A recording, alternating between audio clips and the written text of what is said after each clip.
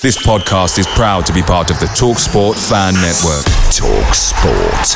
Powered by fans. The TalkSport Fan Network is proudly supported by McDelivery, bringing you the food you love. McDelivery brings a top-tier lineup of food right to your door. No matter the result, you'll always be winning with McDelivery. So the only thing left to say is, you in? Order now on the McDonald's app. You can also get reward points delivered too. So the ordering today means some tasty rewards for tomorrow. Only via app at participating restaurants. 18 plus. Rewards registration required. Points only on menu items. Delivery fee and terms apply. See mcdonalds.com. The TalkSport Fan Network is proudly teaming up with Free for Mental Health Awareness Week this year. As football fans, we often pride ourselves on knowing everything, from which substitution can turn the game around to the quickest route home to beat the crowds. However, when it comes to discussing feelings with our friends, we might not always feel as confident. That's why we're here to equip you with the right tools so you can reach out to those who can help.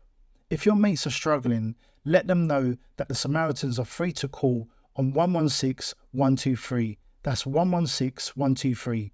They are there to listen without judgment or pressure, 24/7, 365 days of the year. Let's all take a moment to talk more than football.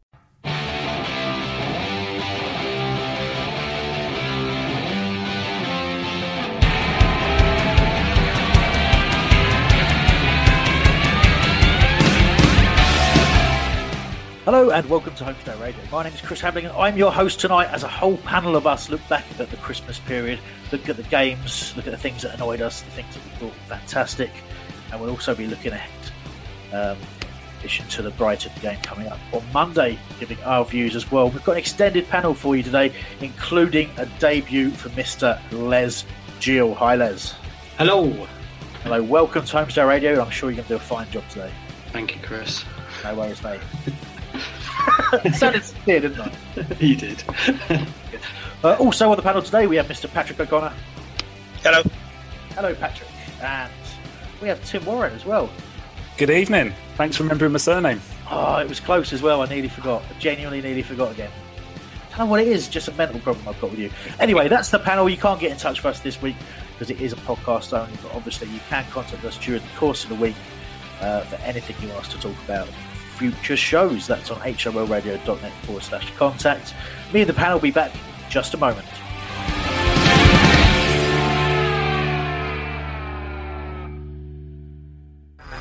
There are 99 reasons to hate Brighton. Homophobia doesn't need to be one of them. Follow us on Twitter at Proud and Palace. Right, we're back from that wonderful message. And obviously it's been a while. We're feeling a little rusty. I'm on some very strong painkillers, which is why I'm struggling quite so badly. But fortunately, the team are here to back me up. And I think it's obviously, since we last did a proper show, I think the last show was the Bournemouth review. And then Terence previewed the Swansea game, and then that was pretty much it. But we've dipped in and out of things. We had a couple of podcasts where one was with DR and I and someone else. No, just DR and I think it was. Oh, and Lucy on the phone reviewing the Leicester game. And also Ed, DR and I reviewed fantastic victory against Southampton. But we'll revisit those in a bit. But let's start back at Swansea and some sort of general comments about the Christmas period. But Patrick, going back to Swansea, they were a kind of a defining moment for you when you visited to watch a 0-0 draw between Palace and Swansea at Selhurst, and that's the precise moment that Alan Pardew forgot how to win football matches with us, wasn't it? It was kind of. Actually, it was the next match when we lost to Chelsea that really went kind of tits up for us. But I was definitely new, and that's when Nav started calling me a jinx, and he's not wrong. No. We've managed to shake that though, but I mean, obviously going back again, I don't know, how fresh people's memories are, but we'd obviously had the situation against Bournemouth where Benteke had missed the penalty after stealing it from Luca, and Luca actually nets a penalty in this game, and it's a late strike from Jordan Ayew that actually got a point back for Swansea. And this was kind of one of those must-win games, but that we didn't end up winning. Obviously, things have gone better since then I think it's important to say. So again, going back to you, Patrick, in general, this holiday period, it's been a particularly positive one for Palace, wouldn't you say? Yeah, I would definitely say so. If you had told me we got as many points as we got over that period, I would have taken. We had some very tough matches, Swansea away, Arsenal, Man City, Southampton. I mean, we really couldn't have really gotten a much harder of a Christmas period, and to come out with the points we came out with, I think is good. A little disappointed in the Swansea match, I'll be honest with you. But again, them having just fired their manager, getting a new manager in, you kind of had a feeling that we would win that game. And I don't remember the last time we've actually won it at Swansea. I mean, I know we had the 1-1s the last couple of years actually. So that's a pretty standard result for us. But again, looking over the period, I think based on who we played and how we played, and a great job to Roy did, I think the points we got over the holiday period was very, very good.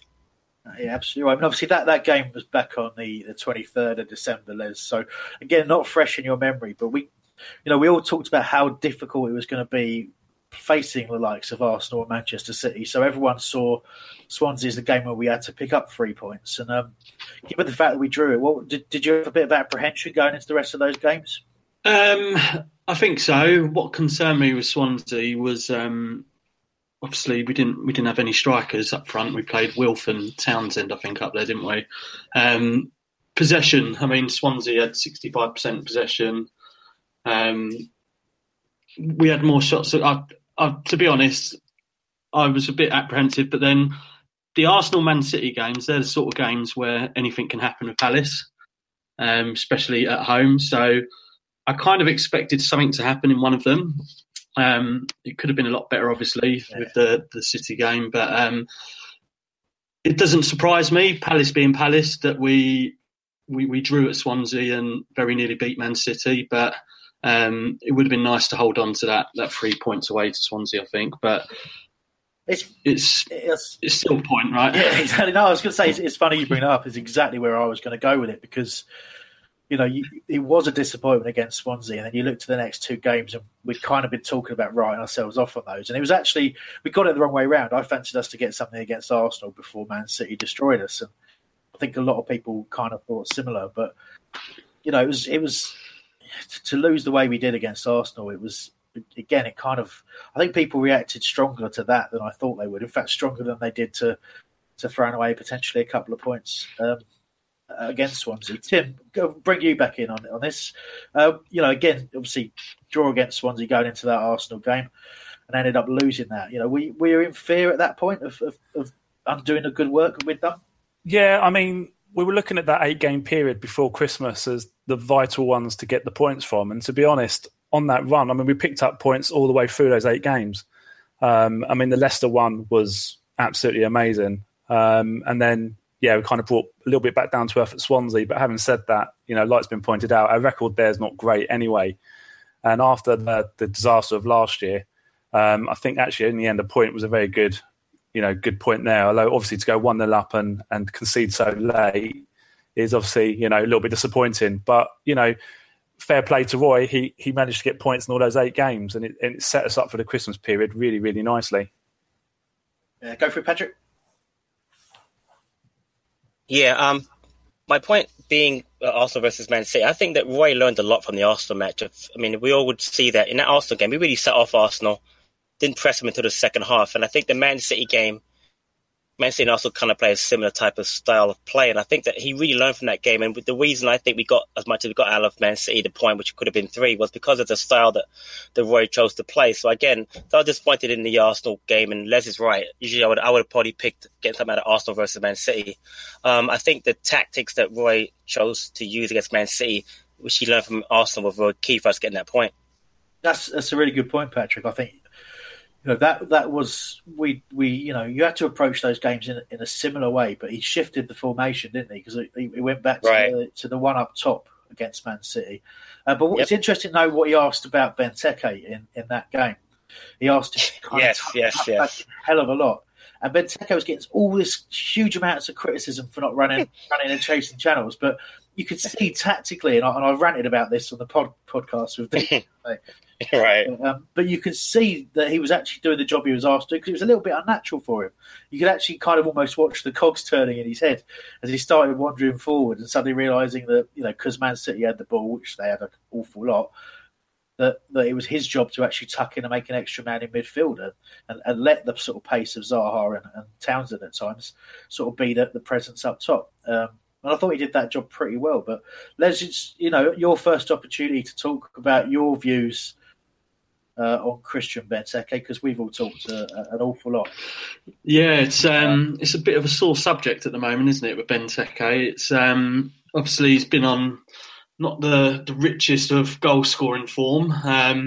There's been question marks I've seen around his work rate. A lot of people pointing the finger at the fact that he's got no competition for places. But for me, what you've got with Benteke is one of the most technically gifted strikers that we've had for a long time. People refer back to Shamak as being, one of the most gifted centre forwards we had, just minus the goals. But Benteke will win your games. When you've got the wide men we've got, he's always a threat. I know he's not had the best of time, but for me, the penalty incident was an unfortunate one. But then, referring back to that, I don't want to go too off topic, but with that penalty situation, he should obey team orders. But I'm looking at a guy who's not scored for how many games is it? 9, 10? I can't remember off the top of my head. 11 at the time, yeah. 11, yeah. He's not scored 11 times. To pick that ball up and demand it and push people out of the way, yes, it was the wrong team decision, but it was kind of the attitude that maybe you'd want to see. You'd expect him to hide, but he didn't want to hide. And, yeah, he fluffed it. And the rest is obviously his history. But I saw a guy who really wanted to turn things around there. I know the natural reaction for most fans is to just, go mental at him because he's disobeyed team orders. But I liked the fact that he had the balls and he wanted to actually, turn things around and take that responsibility. Because, if it was me, I'd have hid behind more than one player, the penalty taker, because, confidence would be low. But, and then obviously, was it Leicester away when he scored his trademark goal? And I was pleased for him. He's getting a lot of abuse. His work rate could improve, but, how much of the balls he getting? Confidence is probably low. He's a confidence player, but when he's got confidence, look at Chelsea away last year. That goal he scored there. Oh.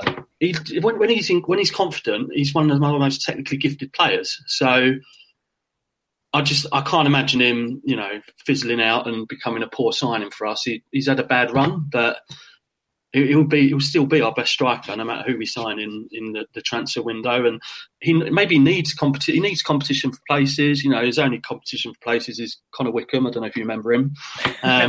So yeah, he needs people up there, and he needs people pushing him. He needs people with him in training, and just give him a bit of a spring in the step. And hopefully he'll push on now and start scoring in the second half of last season, because he is one of our most technically gifted players, and totally. He's a threat. So totally it's so I'm kind of mixed on him, if I'm honest. No, not like aggressively abusive towards him, but I'm not naive enough to sit here and say he's fantastic at the moment. But he is a fantastic player. He's an international player. Liverpool signed him for a reason. It didn't work out there for whatever reason, but I think that was more to do with style of play than anything. But we're lucky to have a player that calibre. I know he's not been great lately, but it doesn't mean he can't turn it around and have a great second half of the season. Sure, and there is that argument over style of play with us, but I'll come back to that in a bit, because I know Tim's champing at the bit to get in there as well. Tim? Well, actually, linked to what you just said there and what Les was saying as well, I think, to be fair, we're still not playing to the strengths of Benteke. And I think to get the best out of him, we do need to get more of those balls into the box like Townsend put in at Leicester, to be honest, because as much as Benteke's doing a great job for the team as he did against City, where he was working hard, I mean, I could see he was working hard, even though some around me were still very critical of him. I still would like to see us get the best out of Benteke, and I think for that, we just need to play to his strengths a bit more than what we actually do. I certainly agree with you in terms of getting him scoring goals. But what I thought was interesting against Southampton, and again, if you want to visit that in detail, do check out the podcast we released on that. But to sort of touch on what I talked about there with DR and Ed, Benteke was absolutely key in the second half to the goals that we scored. It was all about controlling the ball, holding it up in the right areas, and playing off the right pass and that kind of stuff. And he was dominant. But to sort of highlight what you're talking about with people giving him stick, Tim, it's funny. We talked about this, but there was a long sort of crossfield sort of pass that drifted into the penalty area and was just headed out without Benteke making a challenge on the defender. But the criticism from someone in front of us in the crowd was, why aren't you trying to head that, Benteke? Why aren't you running 25 yards across and jumping up for a header? You're not going to win, but just for the sake of challenging. And I think there's a difference between someone who chases what you kind of call a lost cause. Somebody who runs into channels and puts people under pressure and that sort of stuff, and someone who just realises when there's absolutely no point. And he was being criticised for not going for a header where there was no point going for it. It was way away from him. He was better off doing exactly what he did, which was sort of move back into position and anticipate maybe getting hold of the ball if we were to win the second ball from the header, that kind of stuff. And it's for me, it's people have started to get unreasonable expectations on Benteke, and I don't really understand where that's come from. I think part of it's possibly price tag. Part of it is he's out of form and can be accused of not putting 100% in at sometimes. Sometimes he doesn't chase stuff he probably should. I think there's a lot of argument about that, about whether he could give extra, and I think he certainly could. But for a presence in the box, it's very rare that he's getting the level of service that he requires. And it doesn't matter who you put in there. If you don't, as you say, Tim, play to the strengths of that player, then it's very hard if you're criticising that player for it. Go on, Les. I think the thing with Benteke, a lot of people have been highlighting his movement or lack of movement. But you've got to wonder what his instructions are with the likes of Zaha and Townsend out wide. What sort of runs would you expect him to make? Would you expect him to hit the channels? Is he being asked to stay central and stay as that focal point to create more space for Townsend and Zaha? And one thing I think we could really do within the January transfer window, which would help Benteke, is a really good number 10, someone who's going to make them Lampard type runs into the box, because sometimes when the ball does come to him, you just don't see that second player joining him.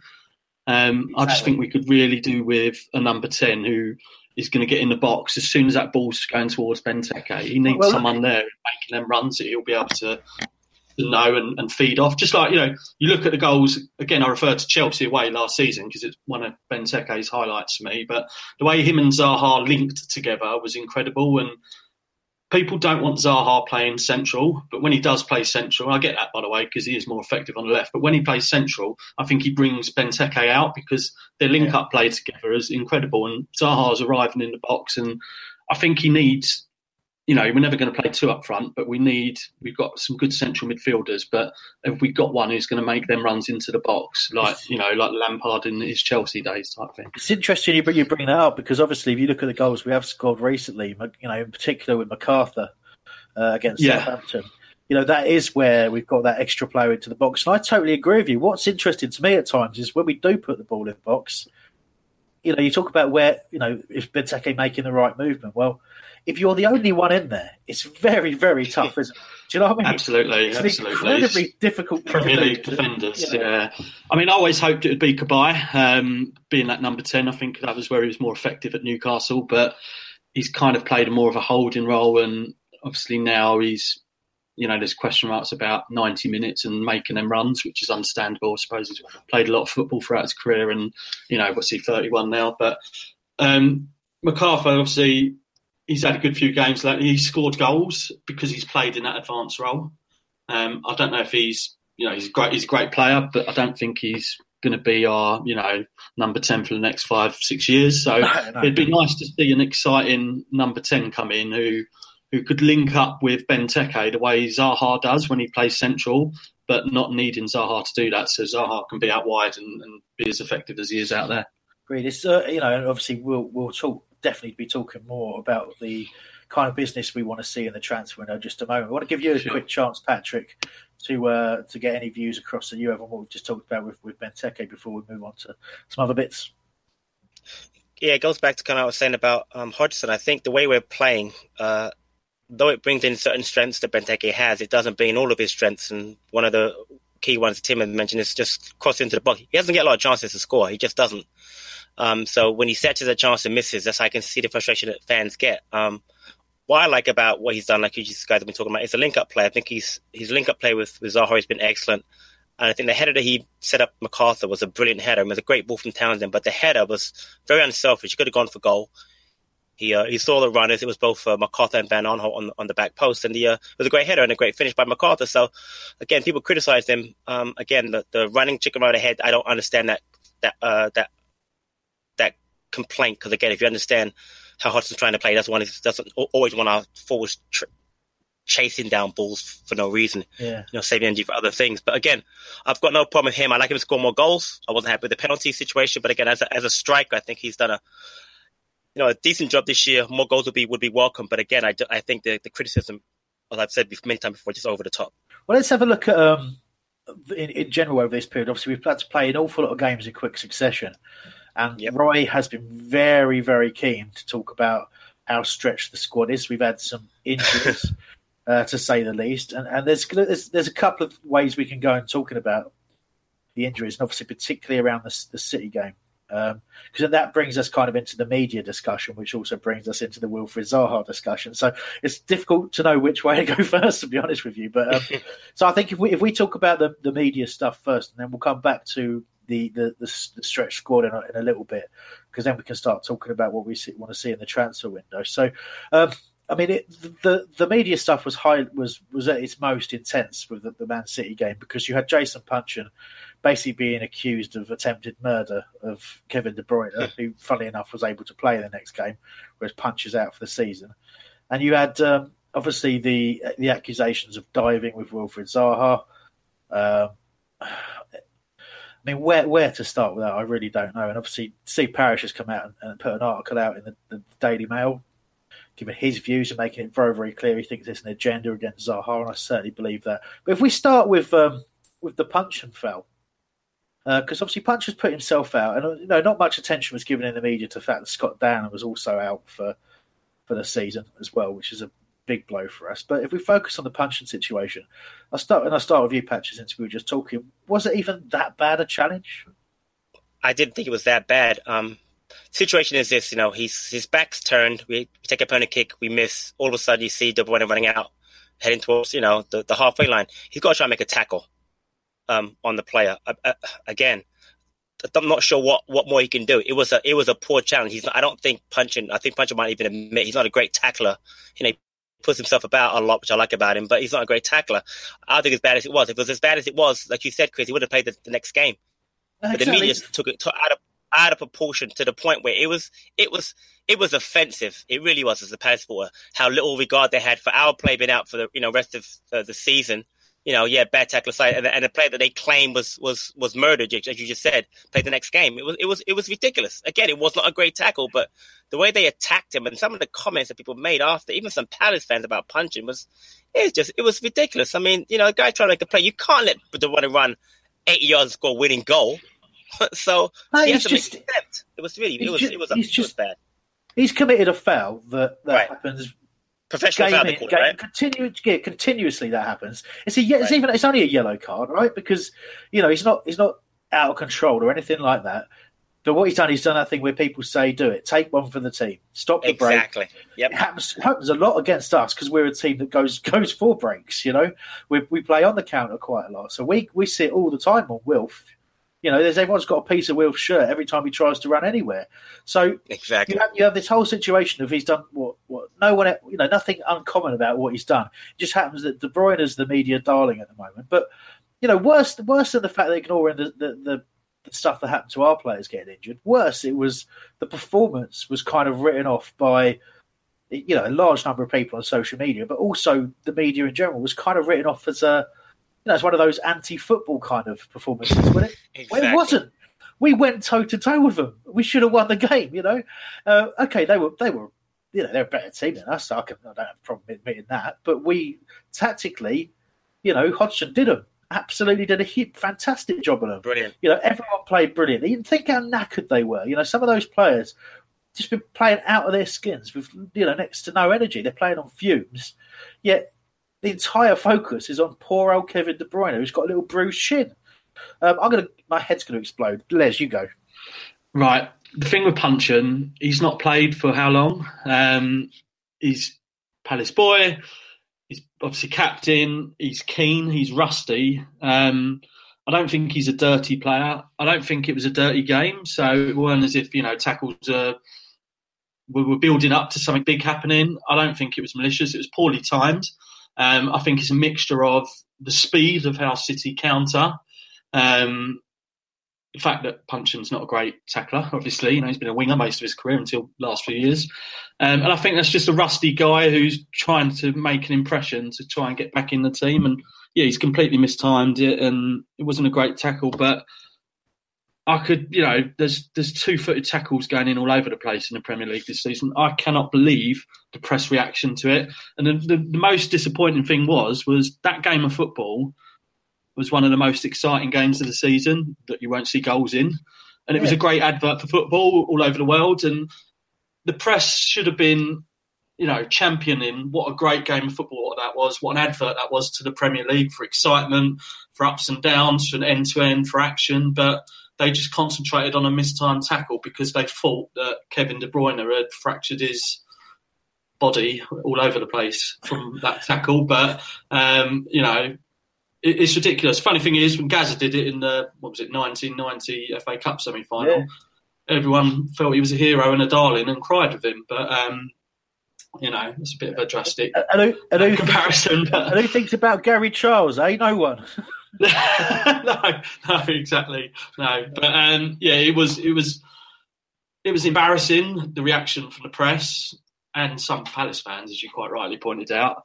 But, it was a mistimed tackle. I'm trying to think. There's been a couple of.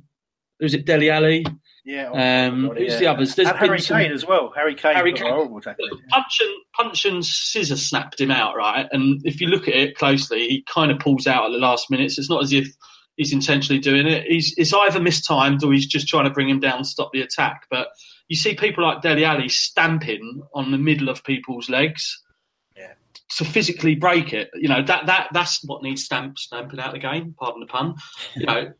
That's embarrassing the way that Puncheon's tackle was handled by the press, and the fact that I've seen some publications saying how it's karma that he's injured for the season. Oh yeah, that's disgusting. Who was that? I'm trying to think off the top of my head again. I saw it on Twitter. There was someone tweeted it was karma. Was it the Sun? It was a Sun journalist. Yeah. Yeah, I mean, we don't need to say much about those guys, but that was just incredible. It was embarrassing, the witch hunt against Puncheon because of that tackle. But talking of witch hunts, so Tim. It wasn't just Puncheon who got all that stick. We've had an extreme reaction to Wilfried Zaha and being called a diver. And I'll be honest, because I've looked at other clubs. I mean, people like Shane Long. I'll use as an example of a player who has always wound me up with his diving. And he has a tactic of what he does, which is he uses his pace to get his body across a defender, and then he stops running during and obviously the defender can do nothing but collide with him, and that gets given as a penalty. And I find, to me, that's cheating, right? But I look at whichever club he happens to be playing for when he does that, all the fans are like, well, he's running at pace, he's getting contact, you can't deny it's a penalty. So I think to myself, am I stupid by thinking that Wilf has never dived, ever in his life? I genuinely believe that. I believe he understands, like most professional footballers do, that if you get contact in a box and you don't go to the ground, you will not be given a penalty. That's a fact. That's just, referees do not give penalties if players aren't knocked to the ground. That's exactly. I mean, that's what it's all about. I mean, if you ever saw a situation where a player tried to stay on his feet and then lost the ball, and then the referee points to the spot and gives a penalty, then you'd say fair play to the referee, and then that's what we'd encourage every forward player to do moving forwards. But the reality is that never happens. If a player doesn't go down, he will never get a penalty. I mean, I watched the Chelsea game the other night, Chelsea-Arsenal. I mean, Jack Wilshere absolutely dived. He threw himself to the ground, but I've not seen anything made of that. Yet with Wilfried Zaha, it's every team we play, it's, the opposition, the Bournemouth game, because he got 2 penalties in that game. So Eddie Howe comes out and basically says that he, not in so many words, he said he's cheated, or, he's dived. And it's just ridiculous because when you see how many fouls not given outside the penalty area as well, I just find it unbelievable the amount of times he's pushed off the ball and it's just judged to be a fair challenge. It's just absolutely ridiculous. Well, that Sterling foul as well, the one that sort of sparked it all off. First of all, let's not ignore the fact that Sterling's fouled him 3 times before he's got to the area by pulling his shirt and trying to clip his ankles, right? But Wilf's too strong for him and actually gets away from him a bit. But then you can actually see, and mysteriously, this picture was only used by Palace fans, but you've got Raheem Sterling holding Wilf's hand and pushing him in the throat, basically, to knock him to the ground. What? What else do you want? Go on, Patrick. And ironically, it's the same kind of fouls that Sterling always gets for penalties if you watch how Sterling plays. Sterling's a lot like Wilf in the way he plays, his build, etc. And he'll always, ride a challenge, get hit and fall down, which is the same what happens with Wilf. So I don't know why I've yet to hear a campaign against Sterling as being a diver. Whereas, like you just said, I think it really started, honestly, this season with Eddie Howe. He kind of planted the seed. And then it just exploded since then. But Eddie Howe, I think, was the one that really started it. And then after that, every media idiot pundit decided to jump on the bandwagon. Even up to today, some guy on Sunday Supplement mentioned it again today. And I was really glad to see, the owner, Parrish, on Friday night, defending Wilf. Because, again, it's ridiculous. And, again, that's the same exact way that 90% of the players are going, 80 miles an hour running into a box are going to go down when you're touched. It's hard to stay on your feet. And calling him a diver is very, very unfair. Yep. Yeah, I mean, and also the referees, it's quite clear for me that referees obviously talk to one another in their sessions that they have, and they must be all discussing Wilfried Zaha, saying, "Agree, yep, don't give any free kicks or anything cheap against him because he's always going to go down looking for the foul." Because you can just tell by their reaction when they look at him and just sort of wave play on. There's definitely an agenda out there, and I don't know whether it's just the big club mentality thing where if it's Hazard of Chelsea, we're going to give a penalty, and if it's Crystal Palace, we're not going to. I don't know, but I just don't know what the answer is. I just do not know. There's very little you can actually do about it. Again, I talked about it in the last review show we did, and it affected things at the Southampton game. Not only was Wilf not getting certain fouls, which were really clear, but also Wilf had changed. He was trying to stay on his feet so much more than he usually does. So, because there was one who was running across the field, he got absolutely clattered in the ankles, but he kept running. It took him about, sort of 15, 20 yards before he finally fell over. He was trying that hard to stay on his feet. And you think, well, that's the media flipping out on some rubbish that people are talking has actually made Wilfried Zaha have to adjust his game when he's an honest professional who plays the game the way it should be. He's just too good for people. Les? I think there's 2 levels to the whole structure of is it a dive or isn't it a dive? There's people who do dive, as in like there's no contact or they jump before the players even got near them. Jack Wilshere obviously did a fine example of that. We see that in the Premier League every other week where a player doesn't get touched and goes down. That's a dive, and that part of the game needs to be eradicated. And then there's a middle level, in my opinion, which is where a player is touched and there's a question about have they gone down easy? Could they stay on their feet? And I think Wilf falls into the higher end of that category. Some people think he goes down too easy. He's never dived, as in like there's never been any contact. It's always been a question of could he have stayed on his feet? But for me, you don't realise how hard it is to stay on your feet when you're running that fast. I mean, you, Hambo, I know you're an athlete and you run very fast. Obviously, yep. You know what it's like, right? So if you're running at the pace that Wilfried Zaha runs at when he's bursting in the box, try and do it. That's my advice to everyone. And let someone nudge you on the shoulder and see if you lose your balance, especially when you're not concentrating on the line of your run. You're concentrating on what you're going to do with the ball, where you're going to shoot, who's coming in the box. if someone just nudges you when you're running at that pace, you can lose your balance. It's humanly possible. These guys aren't walking along, it's you can lose your balance if you're nudged when you're running at the pace they run at. I've never run at that pace, but I just think there's the question is, does he go down too easily when he's touched? I don't know. Only Wilf can answer that. But one thing he's never done, in my opinion, is what the likes of your Michael Owens did for years, which everyone celebrated when he was obviously playing for England, and what Wilshere did, which is to physically dive without any contact. I mean, you're right, and I mean, again, you bring me into this, and obviously my tremendous upper body strength, as well as my athleticism, means it's very hard to knock off the ball. But but we can't keep looking at the standard that I set. We have to look at these other. Funny guys. You say that because you talk about upper body strength, and you're packing it, but.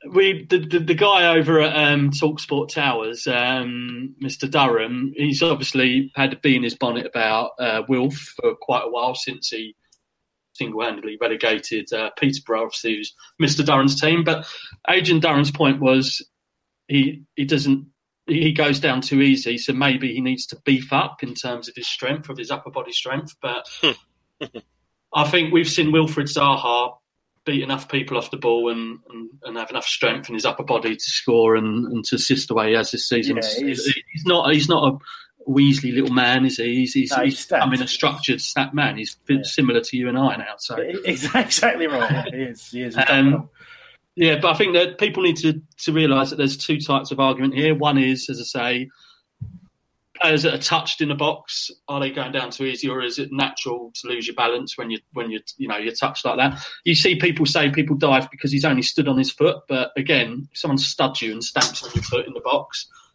that's going to hurt. That's going to knock you off balance. But the real issue is people like Jack Wilshere who physically dived when there was absolutely no contact. So I think it's just a bit of an unfair agenda that the press have created with Zaha.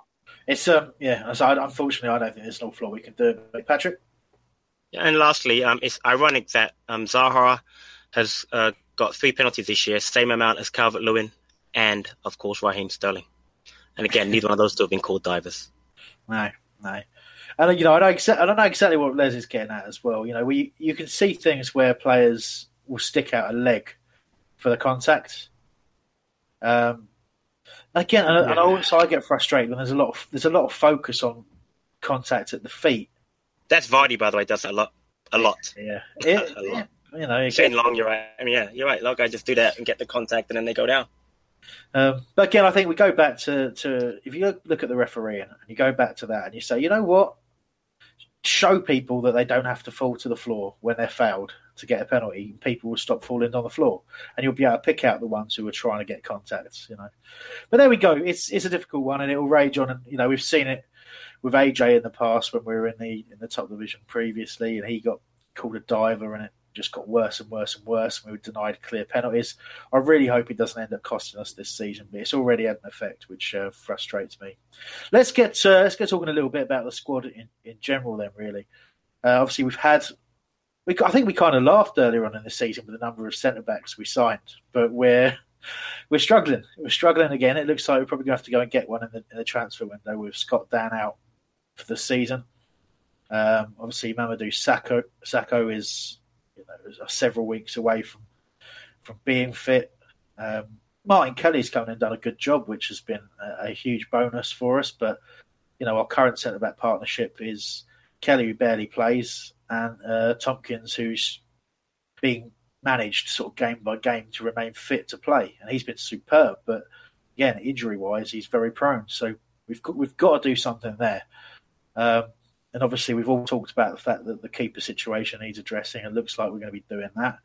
And clearly, we've got issues in the forward line, but we also start talking about midfielders as well now. So there's all sorts of people we've been linked with. But before we get into talking about names of those sorts of people, I do want to very, very quickly mention the job. I want to pick out Luca in particular. There was some stats that came out after the Southampton game that in playing those 2 games in a couple of days, he ran a total of something in the region of 28 kilometres. It's a marathon, isn't it? It's incredible. It's ridiculous. Let's not forget, he scored the winner against Southampton as well, and missed the penalty against City, so he got almost immediate sort of redemption and how much it meant to him. But Patrick, what a player he's turned out to be for us. Yeah, I'm a big fan. I like it. I love his emotion after he scores goals. You tell it's so much it means to him, and he's a great player. We've had a debate, in our little chat about Jedi versus Luka, and they're just different players. I mean, people forget, again, you had mentioned, Chris, how long Jedi took to settle in, but once he settled in, he was a tremendous leader, and I can see that in Luka. But Luka's just an overall better footballer. He just is, and he's a great player. I just love what he does. The funny thing, he started off really poorly at the beginning of the season. I think it was obviously because of where De Boer chose to play him, which is in a back three, which is amazing to think about it now, where he's playing now. But he's just penalties and just his overall, again, his work rate is amazing. He's a great passer of the ball. I love the way when he pings the ball 34 yards in the air, and he's been a great pickup. And again, he's underrated because he wasn't, people didn't know who he was when he was, before he came here necessarily, and. He was playing Champions League and he was captain, I believe, of Olympiacos before he got here. So, I mean, he had a bit of a reputation, but I personally had never heard of him. But he's really proven to be a tremendously, really good buy for us. He really has been.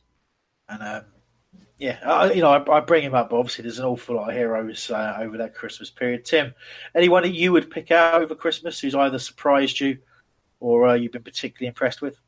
I think James McArthur. He obviously had his problems end of last season with fitness and the injuries that he suffered with. But this year, I mean, he always seems to be the guy that we always say, he could be the next one to be replaced. But he just seems to come back fighting.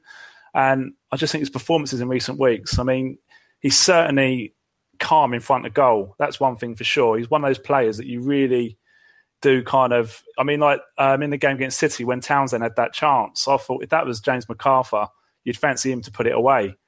He's just got that composure and just his work rate and been in the right place at the right time. And he's just been absolutely superb along with Luka in midfield. Away days are great, but there's nothing quite like playing at home. The same goes for McDonald's. Maximise your home ground advantage with McDelivery. You in? Order now on the McDonald's app. At participating restaurants, 18 plus, serving times, delivery fee and terms apply. See mcdonalds.com. The TalkSport Fan Network is proudly teaming up with 3 for Mental Health Awareness Week this year.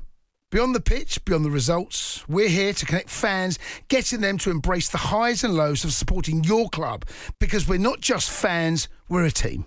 With 2 in 3 football fans having struggled with their mental health, we understand that life off the pitch can present its own challenges. That's why we're committed to ensuring you have the tools to stay connected with your friends and fellow supporters. Take a moment to connect with your mates. A simple text or an open conversation can make a world of difference. And if they don't respond right away, don't hesitate to follow up. Let's all take a moment to talk more than football. Absolutely right. Again, I think it's easy to forget someone like McArthur when he was out on the side. It was easy to forget what he brings, and you brought it up there. He did struggle a bit with injuries, and we kind of.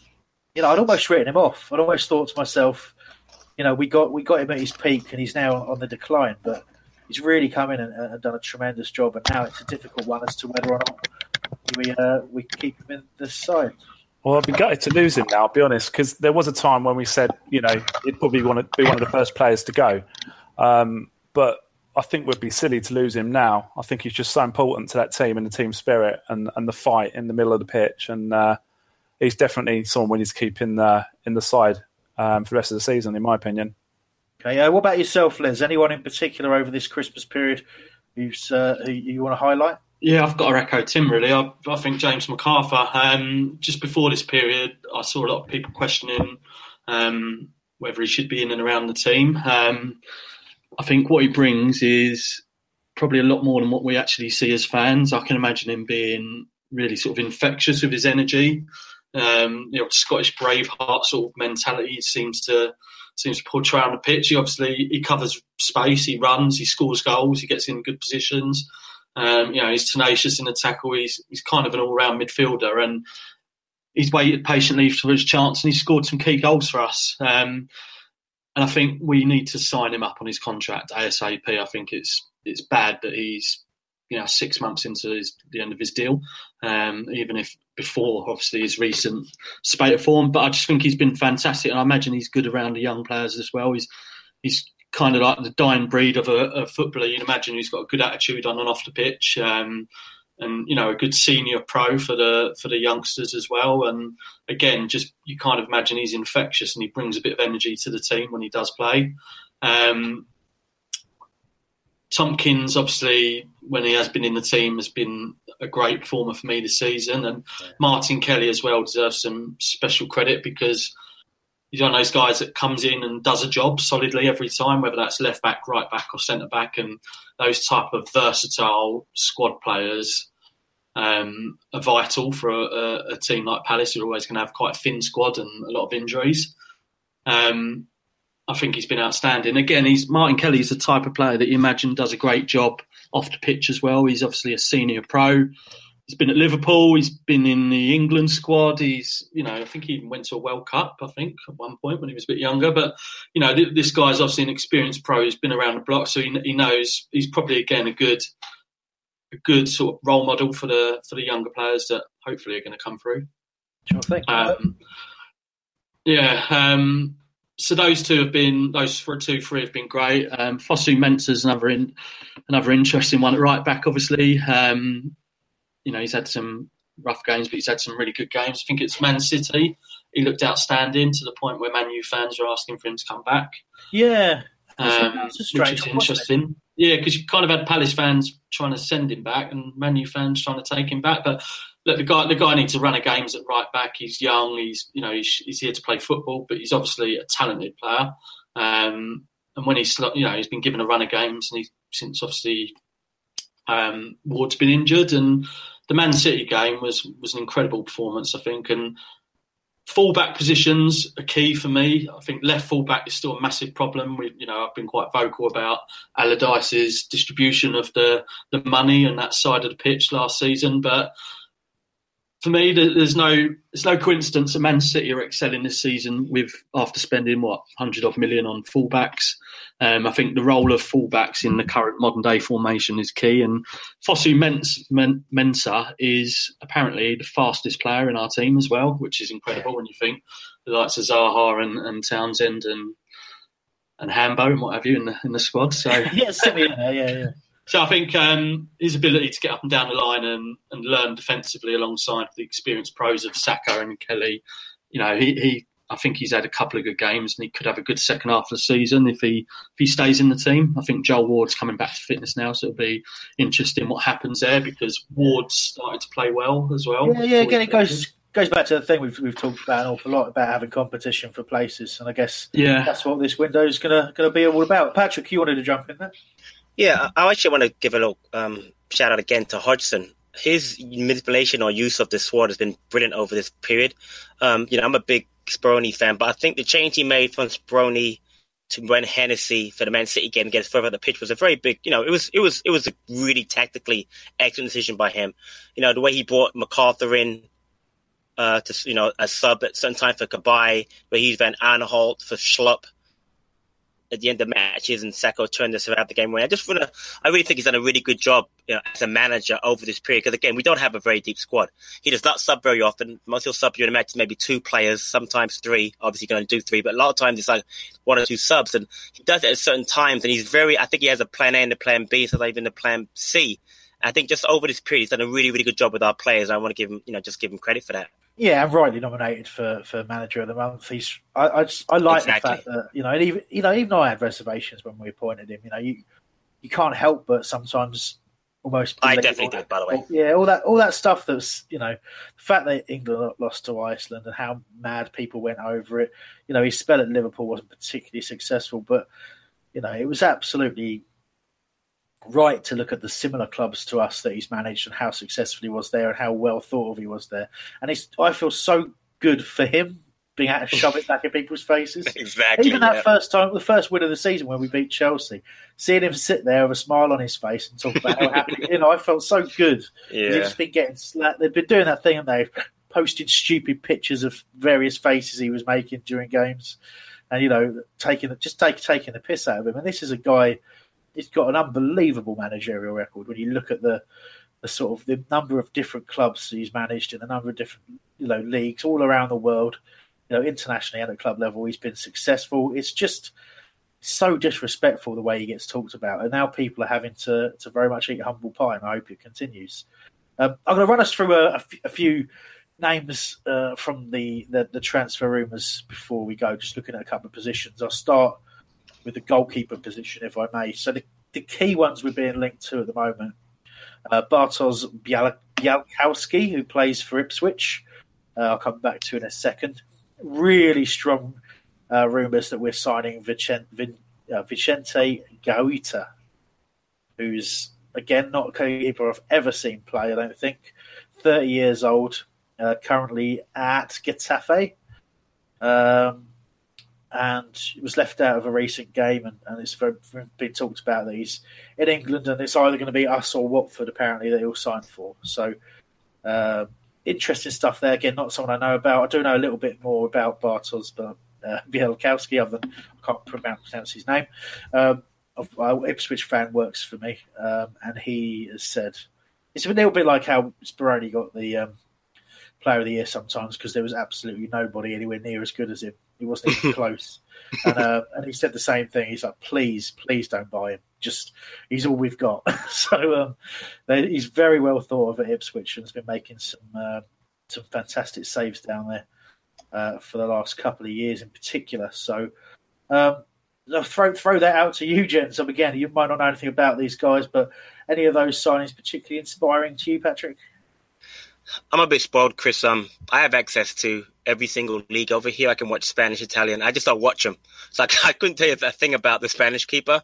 I've actually seen the Ipswich keeper play. We can also get access to the Championship over here. And he's decent. If I had to choose between the two based on just general knowledge, I would probably pick the Spanish keeper, because it looks like I watched a couple of, everybody goes to the YouTube videos. I did a little bit of that last couple of days. He looks decent. The fact that he's in a decent team at Getafe, I have a little bit of thing for European keepers over here. You got your De Gea's, the Llorises. Those guys seem to adjust after a while and do very well over here for the most part. So I'd lean towards him. But as you said, the Ipswich keeper is I think he's a decent keeper. So we need a third keeper regardless, and he might become our number one keeper. I'm not bothered with either one, just as long as we get somebody in. And is it something you think desperately we should do in January? And the fact that we need another central defender shouldn't really stop us doing that, right? In my opinion, I would go centre forward first, because I think we need competition, as Les mentioned, for Benteke, and Wickham's a bit ways away. I go keeper second. I go defender third, honestly, because I think Jairo and Foster can cover in a real pinch, as long as Kelly, Tompkins, and will be okay. Also, and honestly, Chris, if you watch him play, he's a bit slow for a central defender. I love him in central midfield. I love him as a whole in the midfielder. But I watched him play. His movement, it's not great. But again, it might work out. Who knows? But you're right. He would be another one in the pinch, obviously. And again, I think that the midfielder you were talking about, probably a wide player, would be my fourth option. I think if we get a goalie, defender, and striker, I'd be very happy with this window. Very happy. All right, Tim. Yeah, I think in terms of goalkeeper, it's certainly not as desperate now as it was perhaps start of the season. I think the fact that we've now got competition for places, Wayne Hennessy, his couple of games, you couldn't fault him, to be honest, and we wouldn't have said that at the start of the season. And obviously Speroni's not let us down either. So, yeah, I suppose we probably do need a third goalkeeper, but whereas at the start of the season we were crying out for that position to be filled, I'm not so sure now. And typically we've got the centre-back to sort of probably cover now, which is an added one to the, we were just going to go for a striker and a keeper. Now the centre-backs become a bit more vital because of the injuries that we've had. Although, like it's been said on this show already, Martin Kelly's come in, done a fantastic job. But yeah, we probably do need cover if he was to get injured, or Tompkins, and we probably would, would struggle there. But yeah, Riedewald's another one that's sort of come in, and I'd like to see more of him as well. So there are a couple of players there that, have been given a little run out, and perhaps we'll see a bit more of them.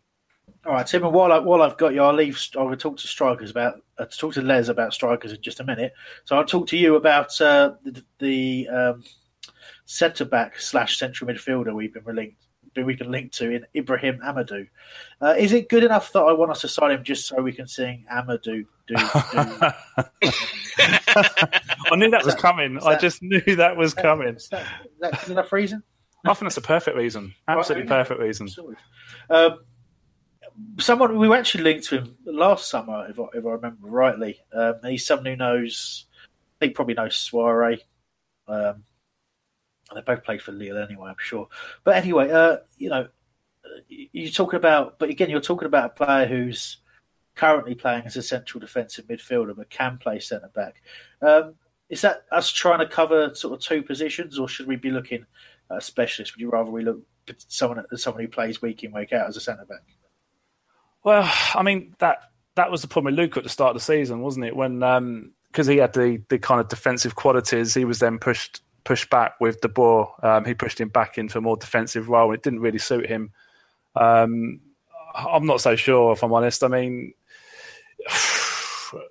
like I said, I think we do need cover at the moment. That's the problem. I think the good thing is now we've got ourselves in a position with 22 points where, and we're playing really, really decent football at the moment. We haven't got to panic so much as perhaps we would have done if we were, say, 6 points short of what we got at the moment. So, we don't necessarily have to sort of buy the first player that comes out there. I mean, I'll be honest, I don't know too much about this guy, Amadou, if I'm honest. But, and it's one of those, when it comes to transfers, I try not to get too kind of heart set on some of these players because they generally don't work out. So it's easier to look them up once they've actually, they're holding the shirt up in front of you. Absolutely right. Look, it's difficult, isn't it? Because, again, not one of us would have been able to say a word, as Patrick was saying earlier, about Luka Milivojevic. Exactly. At all. But now we all know what he's about and how good he is. So now there's a lot of players been linked, but, I mean, he looks like the strongest one that's been linked in terms of a centre-back. So it's interesting times. So like you say, it's one of those where, we might only know if it works out once he starts playing for us, really. It's hard to judge before then. I'm going to throw some names at you, Les, in terms of some strikers. Go on, I'm used to having names thrown at me. Okay, I'm going to do them in order that they're currently listed on the list on the BBS. That I'm looking promise you I'm not right on Google right now about to type. Go on. Lee Griffiths. Lee Griffiths from Celtic. Yeah. Would he? Yes. Another crack at the Premier League. He wasn't great for Wolves, but he's had a lot of time since then. I'd prefer the other chap up there though, Dembele, especially if we get him from under the Brighton noses. Well, I've read. I mean, apparently the Brighton bid was going to be something like 16 million or something like that. Jesus, I've read Celtic want 40 million for him. Did they? Listen, let's be honest, Dembele, he's been linked with some big European teams. Would he come to Brighton or Crystal Palace if we take our Crystal Palace glasses off, or would he be better off? He's probably thinking maybe have another year at Celtic and there's a chance of an AC Milan or a French team coming in for him. I don't know. But, it's a lot of money. But again, you're talking about a guy who's played a few games in the Championship with Fulham and then gone up and scored goals in the Scottish Premier League. But, I could probably score goals up there. So I'd like to see some different names, but I wouldn't turn them names down. I think we need a different type of striker to Benteke. Rumours today that we're going to go back in for Niasse from Everton since they've signed our former target, Cenk Tosun, from wherever the hell he was playing. You know what? He's the typical Crystal Palace striker that we've had over the years. He's never going to score a ton of goals, but can he come back? Can he come to us after what happened? Yeah, his agent was obviously a bit of a, last transfer window. He had a run in with us, obviously, when we played Everton. I don't know. There's got to be better out there, surely. Well, we're talking about divers, Tim. Yeah. This will take the heat off Zaha a bit if he comes to us and starts lobbing himself around the box. Funny thing is, Steve Parish was talking about Niasse the other day on Sky Sports on the debate, and he was saying how he thought that he was harshly dealt with over the diving incident. So it does make you wonder. Exactly. Yeah, it does make you wonder. We're going to sign Tom Daly next, aren't we? One thing, Chris, Dembele's only 21 years old? Yes, I did. He's very, very young. So I think the we like to buy players like that, younger, and then, sell them on maybe later on. And I think that his age is a huge benefit to us, and I think he's a good player too. So I have no problem when he asked beside the diving incident. I think that was terrible, but I like his movement. I like his, the way he plays. He's a different player than Benteke. But I think that out of those, I would take Dembele. But I think it's going to be hard to pay the money they're going to want for him at his age, especially. Absolutely right. All right, we'll leave that there. I'll throw a couple of other names out there because I'm nice like that. That I've heard, obviously suggestions we might be back in for perennial targets. Kumar Babakar. We went through every single transfer window. Babakar. Kumar Babakar from Fiorentina. Right. Look him up.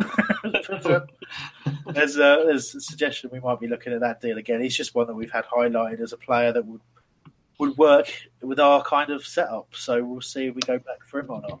Great name. I think that it is a good name. I think there's always going to be some interesting names thrown out there throughout the course of the window. Most of it will be agent talk, all that sort of stuff.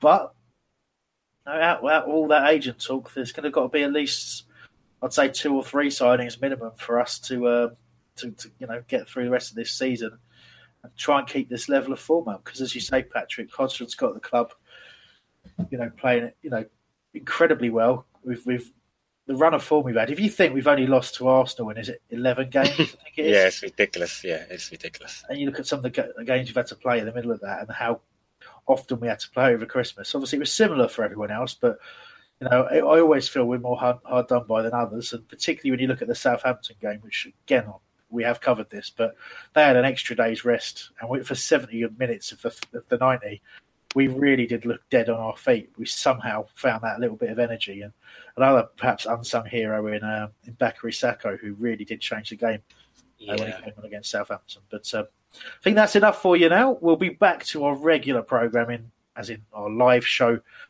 next Sunday, I believe. And of course, Terence has also brought back the preview show already. He's previewed the Brighton game, which, again, lads, we were going to perhaps have a chat about that, but I guess probably a bit too late to do that now, since we've enjoyed our conversation so much. We've gone on too long. So we'll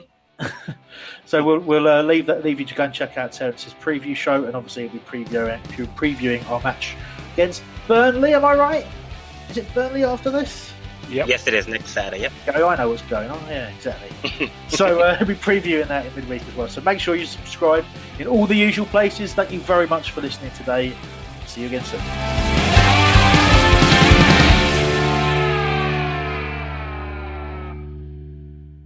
The TalkSport Fan Network is proudly teaming up with 3 for Mental Health Awareness Week this year. Beyond the pitch, beyond the results, we're here to connect fans, getting them to embrace the highs and lows of supporting your club, because we're not just fans, we're a team. With 2 in 3 football fans having struggled with their mental health, we understand that life off the pitch can present its own challenges. That's why we're committed to ensuring you have the tools to stay connected with your friends and fellow supporters. Take a moment to connect with your mates. A simple text or an open conversation can make a world of difference. And if they don't respond right away, don't hesitate to follow up. Let's all take a moment to talk more than football. It's the 90th minute. All your mates around. You've got your McNugget share boxes ready to go. Your mate's already got booked for double dipping, and you steal the last nugget, snatching all 3 points. Perfect. Order McDelivery now on the McDonald's app. You in? At participating restaurants, 18 plus, serving times, delivery fee and terms apply. See mcdonalds.com. This podcast is proud to be part of the TalkSport Fan Network. TalkSport. Powered by fans.